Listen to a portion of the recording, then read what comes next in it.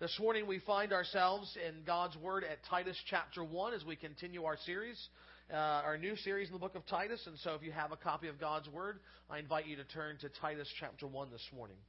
Titus chapter 1.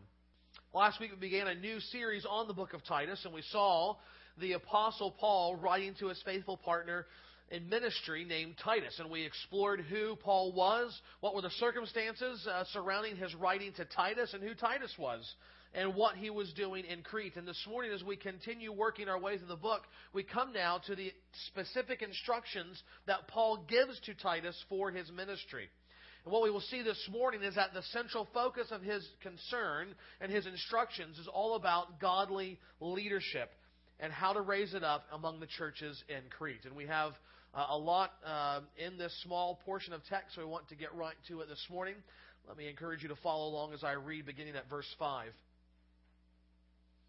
Paul says, "This is why I left you in Crete, so that you might put what remained into order and appoint elders in every town as I directed you. If anyone is above reproach, the husband of one wife, and his children are believers and not open to the charge of debauchery or insubordination. For an overseer, as God's steward, must be above reproach. He must not be arrogant or quick-tempered or a drunkard or violent or greedy for gain, but hospitable, a lover of good, self-controlled, upright, holy, and disciplined. He must hold firm to the trustworthy word as taught, so that he may be able to give instruction in sound doctrine and also to rebuke those who contradict it." May God bless the reading of His Word. Again, from these verses, Paul tells Titus, this is what the letter is going to be about. This is why I am writing to you. And he is reminding him why he left him in Crete. But he's also telling him, here's how you're going to go about doing the assigned task. And really, the rest of the letter unfolds out of verse 5 of Paul explaining, here's how you put things in order, and here's how you appoint elders in every town. And this morning what we want to see is that both by the example and teaching of Titus and by the elders he establishes, Paul shows us the importance of godly leadership in ordering his church. And as we see this unfold in the passage before us, first we see that it is Titus himself who is to provide direction for godliness. Titus is meant to provide direction for godliness.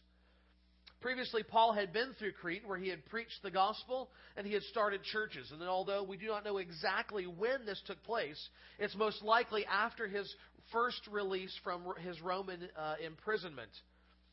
Titus had been with him on that missionary journey through Crete, which is a place that the ancient writer Homer called Crete of 100 cities. In other words, it was a well-populated island.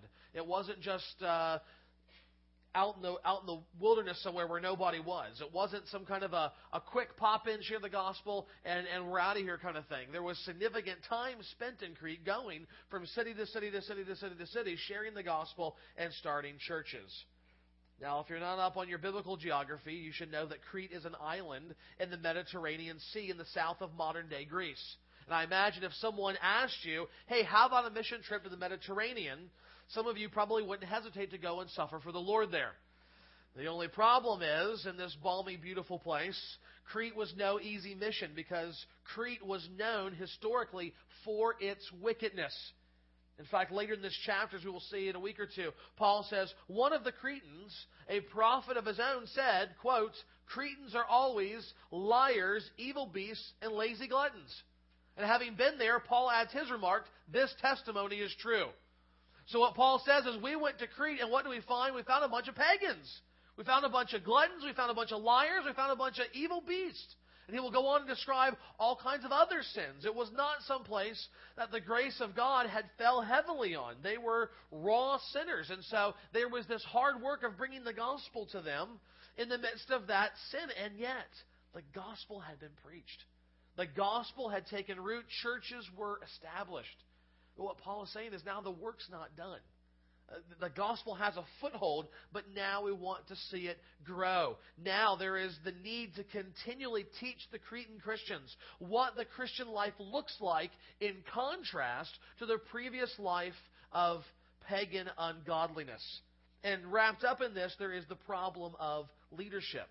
Paul has been there, but he can't stay forever. That's not Paul's calling as an apostle. If we pictured gospel ministry penetrating into darkness like a spear, Paul is the tip. He is the part that goes in immediately. He paves the way for others to come behind him. Therefore, he sends Titus to finish what was left. Specifically, he says that you might put what remained into order and appoint elders in every town. That was the task of Titus here. He was to put into order what remained from the work of church planting among these pagan people and establish godly leadership in the churches there. Titus' approach then was to first set an example himself serving as a godly leader in Crete. That is to say, he, by his own teaching and lifestyle, he was meant to set the pace and the standard for all those that he would appoint and set in place in the other churches. The idea of setting something in order implies and assumes that something is already out of order. And in many ways, that is a good description of anyone's life before they come to a saving knowledge of Jesus Christ. We are out of order with God and the universe.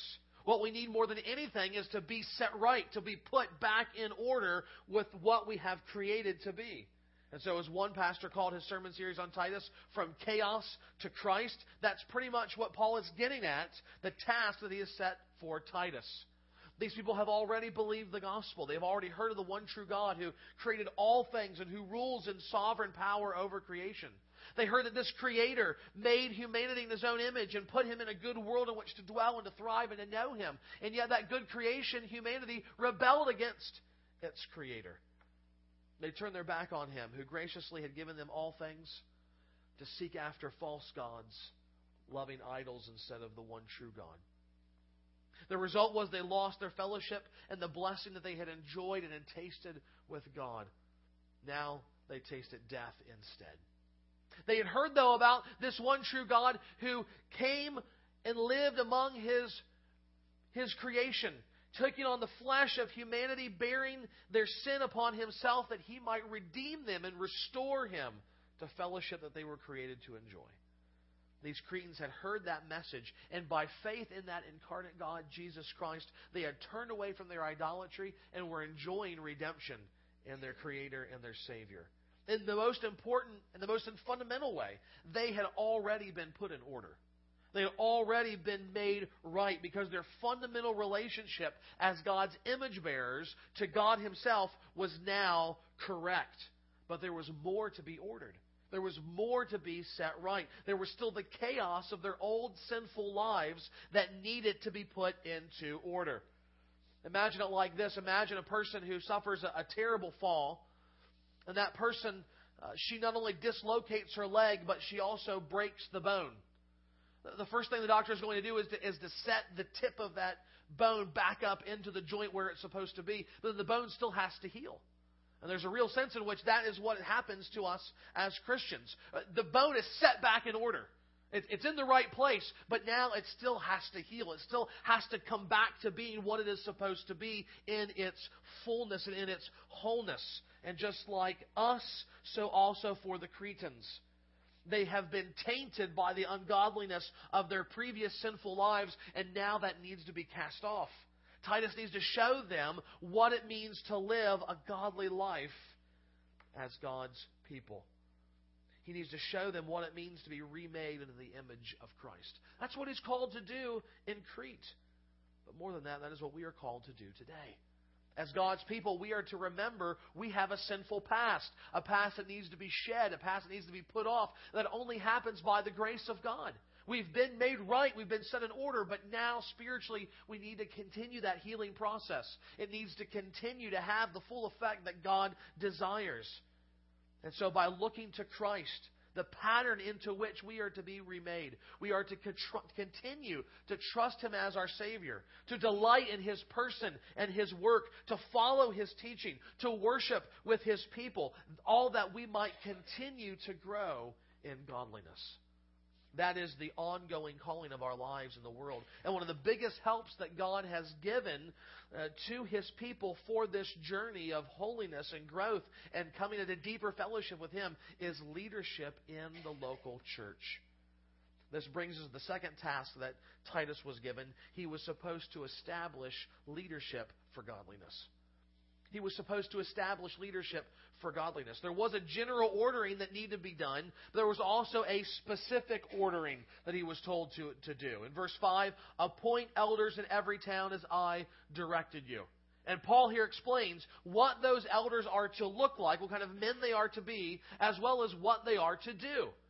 And in doing so, he gives Titus guidelines for this task of appointing elders. And as we work through these verses, you need to understand this is something more than just a reference point for a pastor search committee. These are meant to be ongoing qualifications, not just an entrance exam for elders. That means two things for those of you that are sitting here as members of this church. First, you've got to hold the elders to these standards. You don't just say, well, they were good enough to get in and now it's done. No, there is an ongoing standard that is to be maintained. If we are flagging in those areas, then you call us on it. You prayerfully, humbly come and say, you're not living up to the expectations that Paul and therefore God has for leadership in the church. Secondly, knowing this is an ongoing standard, you should pray for your elders with this passage in mind. I will take all the prayer I can get for me and my family. But what I don't want you to do is to just pray prayers of the just be with him, God variety. I don't want God to just be with me. He's already with me. What I desire, I think if I can speak for them, what the other two elders in this church desire is for you to sit down with a passage like this, knowing this is God's will for our life. And pray for these specific things for us. This is what He expects of us at the beginning, the middle, and the end of our life in ministry in ever-increasing ways. So pray for us. Pray for these specific things. Pray that we remain faithful, that we grow in godliness, that we persevere as men of God until God Himself calls us home. That's the application for what we're going to look at now. What does Paul tell us about elders? Well, first he tells us about the elders' team. The elders' team. Notice first that Paul tells Titus to establish elders. That means more than one. It's plural.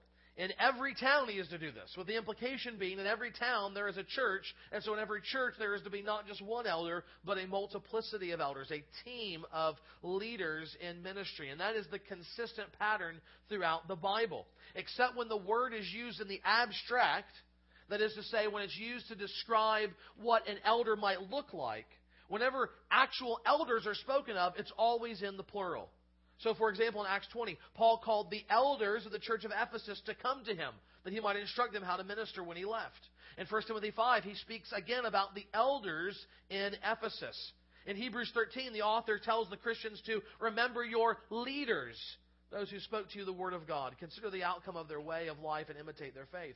Then he goes on to say later in the book, obey your leaders and submit to them, for they are keeping watch over your souls for those who will have to give an account. Again and again and again, more than one leader is seen over any particular church. The question is, why is this plurality important? Why did God establish this pattern of more than one man providing leadership to his people in a local church? Well, Mark Dever, a pastor in Washington, D.C., identifies at least three ways in which having more than one elder is beneficial to the church. First, having a plurality balances pastoral weakness. It balances pastoral weakness. No pastor is so broadly gifted in ministry that he can do it all. No one man has all the gifts that God might give a man. And therefore, to help balance out the weakness in certain areas, other men come alongside and form a team. Secondly, having a plurality of leadership adds pastoral wisdom. Sharing leadership with other elders always keeps pastors from saying dumb things or doing dumb things. I know this by experience. I have been saved much grief by other two men who give me wise counsel and saying, no, I don't think that's going to go well. That's not the right way to approach it. Let's do this instead. Third, having the plurality of elders indigenizes leadership. That is to say, there is something fundamentally wrong when the pastor leaves. The church immediately looks to someone outside the congregation to come in and begin leading. Sometimes that's necessary. That's what needs to take place. But how much better to raise up the leadership from within the congregation? I talked with a guy yesterday. He said he was pastor of a church that had been there 50 years. And I'm looking at him and thinking, you don't look that old.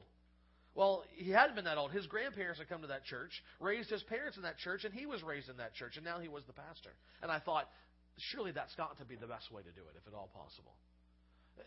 They grow up knowing these people, loving these people. They are loved by that people. And they ascend into leadership. The one thing that we don't want is for God to take me out of this world and for the church to be running around like a chicken with its head cut off. What do we do? What do we do? What do we do? That's not the state the body of Christ needs to be in. Instead, we've got two faithful men who just step up and they begin leading. And the church goes on. I would add two more from personal experience, humility and encouragement. It's not just practically helpful to have brothers to learn from. It's also spiritually beneficial. It helps reduce the temptation to pride from being just one guy calling all the shots all the time as the authority in the church. It's also encouraging, though, especially in tough times, to look across the table at two other men and an elders meeting and know they're with me. They're with me in ministry. They're behind me. We're all in this together. There was meant to be a team of elders in each church, but who can serve as an elder? That's what Paul turns to next. He gives us the elders' qualifications. The elders' qualifications. And here, Paul sets down guidelines about who can and who cannot serve as an elder. And the first thing he talks about is his reputation. His reputation. The list of qualifications begins with this statement that an elder should be one who is above reproach. Now, that doesn't mean sinfully perfect and having no flaws. First of all, because when you take the teaching of the rest of the Bible, including Paul himself, you realize that's an impossibility. Humanity is by definition in this life sinful, and therefore they will always struggle with and have the taint of sin. No one will be perfect no matter how godly they are.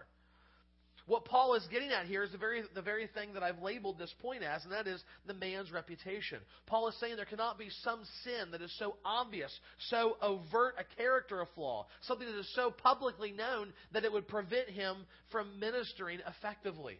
There cannot be something that is so obvious. You look at a man and alarm bells are going off. People inside the church and outside the church are saying, how can that guy be a pastor? Can't have that.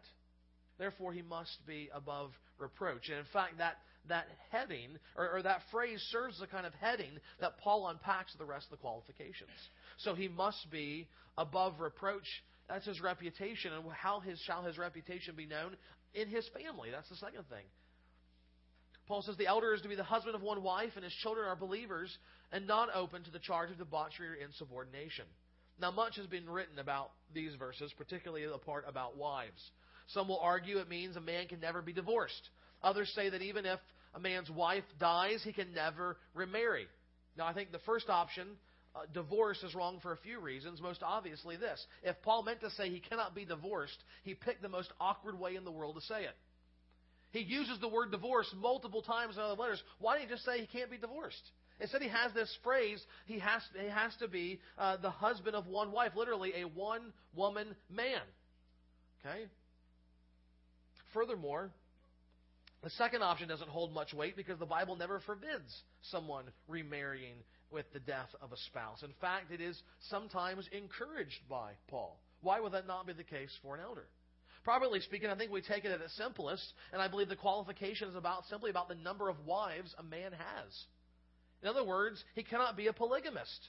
Now, that may not seem like a big deal for us because we have a long history of that being illegal and not a part of our culture, unless you're from Utah. But in the ancient world and in other parts of the modern-day world, that still means something. Because if you've got tribal peoples that don't mind a man having more than one wife, what you will find is the only thing keeping often a man from doing that is his ability to provide for those wives and the children that will come. So if you've got someone who has 2, 3, 4, 5 wives, and he's able to support them and provide them and love for him, the other people in the village are going to say, wow, what an amazing guy. What an amazing leader that is able to provide for and manage such a big household. We should have him come in and manage the church and provide leadership there. And Paul says, no. That doesn't work. That doesn't work because fundamentally the pastor is a representative of Christ. And Christ exclusively has only one bride, his church. And therefore the pastor's life is supposed to reflect the love of Christ for the church, after which marriage itself is patterned. One man with one woman for one lifetime. And so this kind of raw one-man, woman qualification speaks to something much larger as well, and that is not just fidelity in number, but fidelity in heart. In fact, the heart is more important even for the pastor. Again, because his life among anyone else is meant to reflect the love of Christ for the church. So, he may go home to one woman at night, but is that the only woman he loves? Does he have a wayward heart and a wandering eye, always imagining what else might be? Furthermore, is the wife happy in the marriage? Does he love her in a way that is sacrificial and peaceable and brings her joy? Those are all things that would flow out of a man who truly is faithful to one wife. And again, such fidelity points to the fidelity of Christ himself, as all marriage is supposed to. The elder's marriage is in view, but so are his children. His children are believers and not open to the charge of debauchery or insubordination. Now, believers is a legitimate translation, but an unfortunate one, I think, because it implies the children are saved. Well, practically speaking, how does that work? When Ellie was born, if my kids were already saved, if she's not saved, do I have to stop being a pastor until she gets saved? Then I come on board? Or is it, if they reach a certain age, they're not saved, then I have to stop becoming a pastor? Or all my kids have to grow up, be saved, and then I can start serving as a pastor? Practically speaking, it doesn't make a lot of sense. And I think that's why some older translations, including the King James, gets it better when they translate the word as faithful. Both faith to believe and faithful living both come from the same root word in the Greek, pistis. And so I think that's the better way to translate that. Number one, because it fits well with the rest of the verse, so they can't be subordinate or be debaucherous. But also because it matches the rationale that Paul gives in the parallel passage in 1 Timothy 3 when he says, why should the pastor have a well-run house? Because if the family cannot follow his leadership, what makes you think the church can follow his leadership? The point here is that very thing. He must be able to lead his family or else he cannot lead his church. D.A. Carson provides a picture of what this looked like in his own family as the son of a pastor. He says, not all men are eligible to be elders in the church, but most are eligible to be elders in the home. In that sphere, their responsibilities are somewhat similar. I want to see elders in the church leading family worship, teaching children the way of God, thinking through patterns of modeling and discipline, for this is what demonstrates their qualification for similar roles in the church. Spiritually speaking, the worst Christian home is the one with high spiritual pretensions and low performance. The best is the one with low pretensions and high performance. I say that out of gratitude and respect to my parents. My parents didn't think of themselves as anybody. Yet I cannot remember a day in all my life when my father didn't pray at least 45 minutes, and we knew that he was praying for us and for the church and for his ministry. Burned in my memory is my mother sitting in the kitchen with her open Bible on her knees. My father was never a threat to us from his ego. He just didn't operate on that plane. And when I left home, I could never dismiss them as old fogies or hypocrites. I had been a lifelong witness to the integrity of their lives. Such should be the testimony of any elder's children. But there is more. An elder must be above reproach in his family life, but also in his character.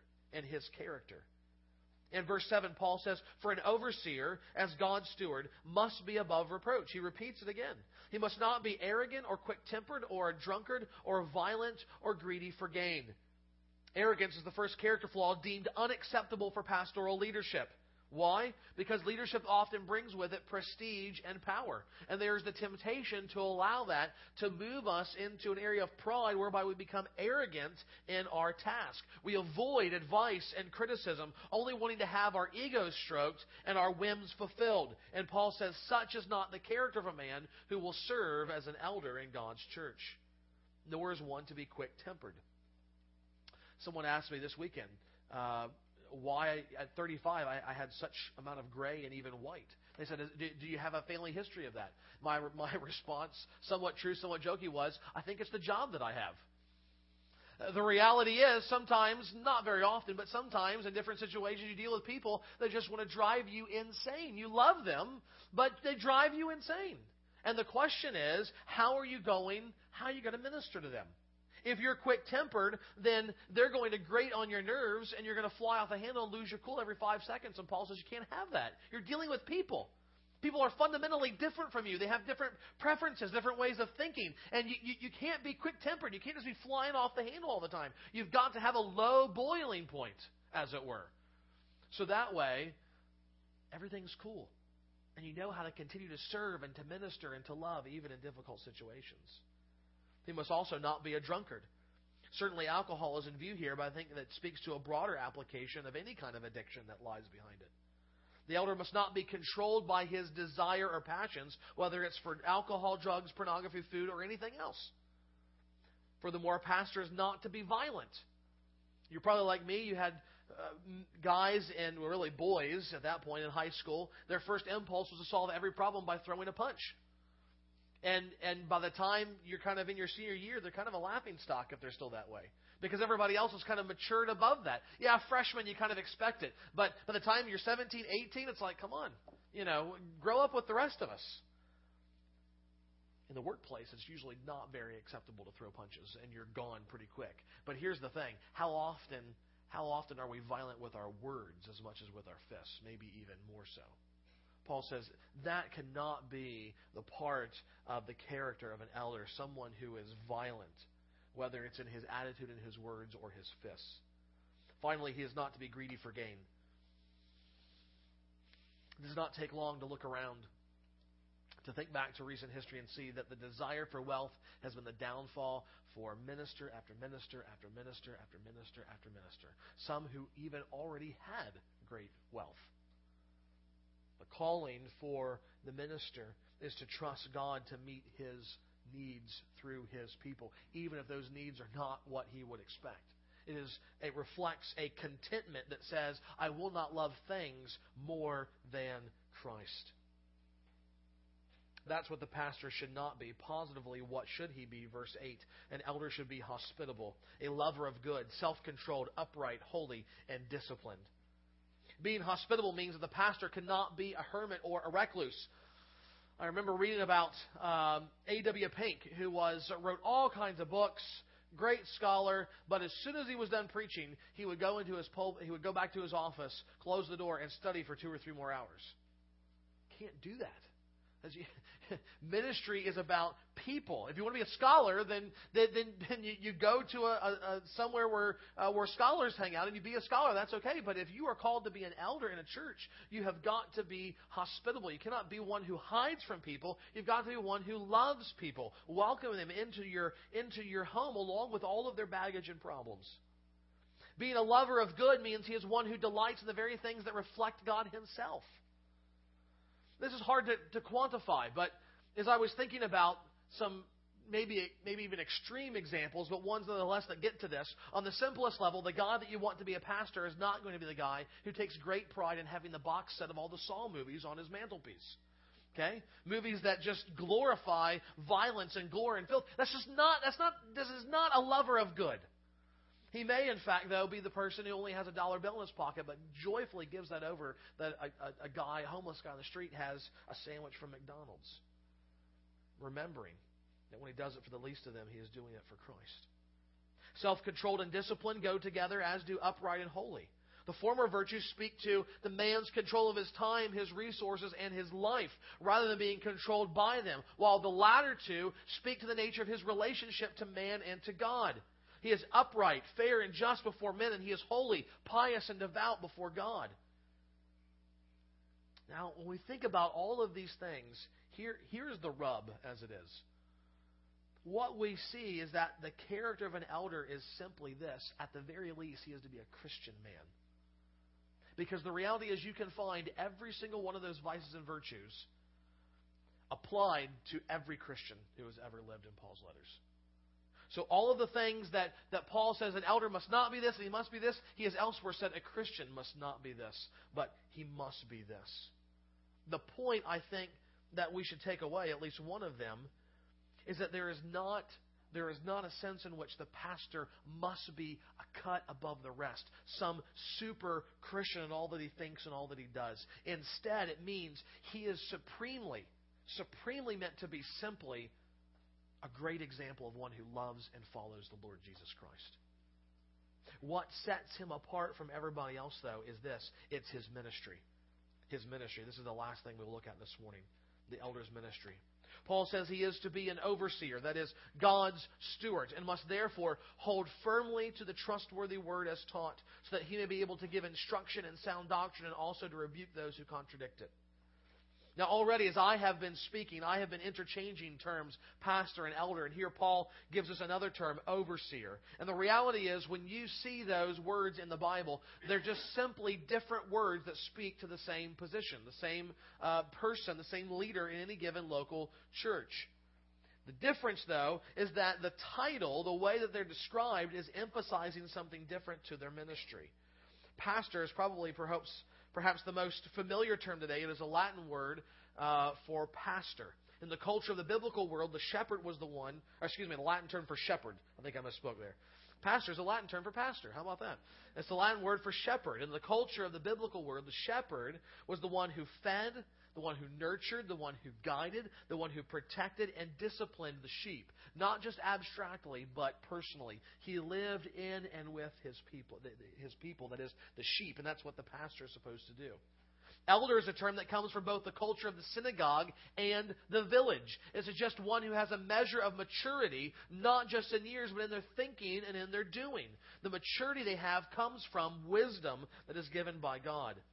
The other term here, overseer, comes from the world of government and business and was commonly used in the Greek world for those who managed city governments. It speaks to oversight of a people. And all of these words point to the diverse responsibilities that is tied to the role of an elder. He is to be a mature believer, not just one in age, but one who has acquired wisdom in his walk with the Lord, both in his understanding of the Word and in how to apply it to everyday life. He is one who intimately shepherds God's people, knowing their needs and seeking to meet them, protecting them from harm. He is also one who is called to maintain oversight of the souls of his flock, directing the ministries of the church, guiding it in the right direction for their sake. In all of this, then, the elder is God's steward, that is, a caretaker over God's church, and he does so by taking care of God's Word and how it is proclaimed, taught, defended, and preserved among His people. In fact, that is how the elder leads the people of God, is by the Word of God. And so in verse 9, Paul says that the elder must hold firm to the trustworthy word as taught, so that he may be able to give instruction and sound doctrine, and also to rebuke those who contradict it. This is the one qualification that sets apart the elder from everyone else in the church. They are godly men, but they may not be called if they cannot, as Paul says in 1 Timothy 3, if they are not able to teach. And here Paul explains what that means. First, he protects and he remembers the Christian faith. Notice that he doesn't add to it, he doesn't change it, he doesn't let it fall away. Instead, he holds firmly to the trustworthy word as taught. So Paul here envisions that the elder is one who was taught the faith. Someone taught them what Christianity was. They taught them what the gospel was. Taught them what Christian doctrine was. They receive that. They remember that. They don't tamper with it. They don't tinker with it. They don't come with something new. They simply remember it and continue to teach it. They hold it as one who is trustworthy. That means the one who is an elder must be passionate about doctrine, especially the gospel. He is not simply agreeable to it. He is passionate about it. He embraces it with all of his life, with all of his heart. He loves the great truths of God through Jesus Christ. In doing so, he wants also then to teach others that truth. Through his preaching and teaching, he gives instruction in sound doctrine. At the very least, then, he is feeding the sheep. But at a more profound level, he is investing in them. Both theological content that he received, but also he is trying to convey his passion for that content, for the doctrine of God. He is passing on the truth of God's Word to them and investing in them that they may in turn pass it on to others. So just as I stand in this pulpit now, there are those of you that are out here that because I love you, I want to give you the truth of God in a way that you understand it and can apply it and come to love it and believe it. But there are some of you, like myself, who are parents, and I want you to take all that I give to you, and I want you to turn around and put it into your kids. And if God would so preserve my life and providentially keep them here, then as your kids grow up in this church, I continue to invest in them so that their kids, your grandkids, will be the recipients of that doctrine and love and living it out. This is what Paul envisions the task of the elder to do, not begrudgingly, but joyfully. But there is also defensive work as well. He's not only providing instruction in sound doctrine, but the elder rebukes those who contradict sound doctrine. I always think it's interesting how different pastors and prominent preachers will talk about others in the pulpit. Some will seemingly every week call out some famous pastor on something he's said or done wrong, and others say, no, I never do that publicly. I think what Paul is talking about for the most part here is false teachers within the church that the elder knows they're hearing bad doctrine, and therefore he confronts those that are teaching it, rebukes them, and seeks to protect the sheep from that false teaching. But as we seek to think and apply that today, there's a big difference between our world and Paul's world. We are connected globally in a way that he could never have fathomed.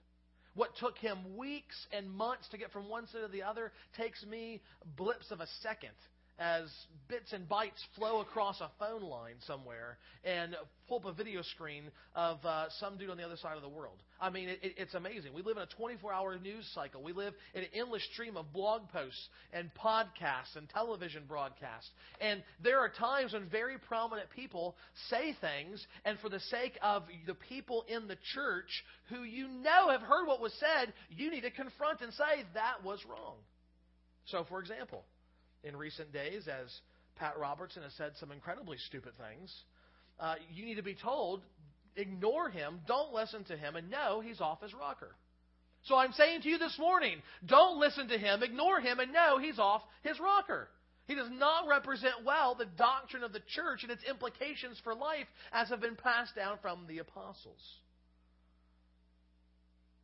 This is how the man of God oversees the people of God and cares for them like a loving shepherd with his sheep, fighting off wolves and leading them to food.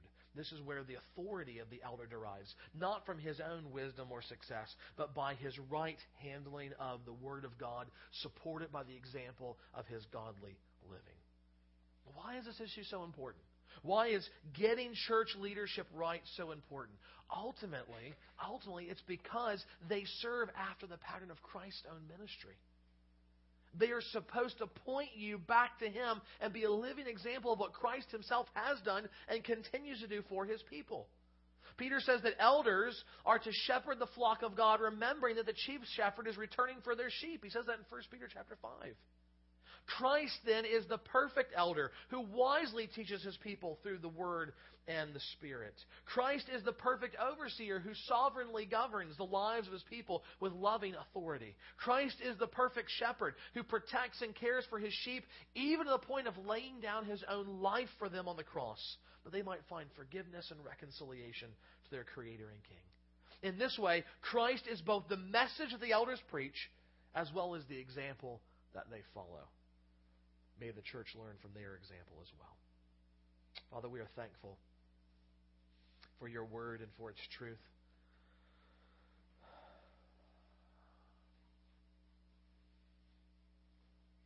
In some ways, Father, I feel as if this sermon has been for just 3 men in this room. And Father, having been reminded not just during the week, but this morning, of the great calling that you have called us to, the great responsibility that you have placed on us. Father, my heart is both incredibly humbled and convicted, but also soars with joy that I have this privilege to stand here and to fulfill these duties that you have called me to. Father, I pray that you would continue to grow within the three of us pastors godliness, understanding of your word that leads to changed life in ourselves and the ability to bring that life-changing truth to others. But God, I also pray for your people here. I pray, first of all, God, that they would take encouragement from the example that we provide. But more than that, Father, I pray that seeing the responsibilities of any pastor, whether it's me or someone else, that God, they would come to appreciate the gift that you have given in leadership, and that they would pray for their leaders. That they would seek to imitate their example when they succeed. And that, Father, they would lovingly come aside and correct when they fail. Father, we pray that through your word and your spirit that you would be crafting us and shaping us into the people that you desire us to be. And God, I pray that you would, as you have promised to do so mercifully, use the leaders that you have pointed to do that. May we be, God, a blessing and an encouragement to your people. We ask this in Christ's name and for His sake. Amen.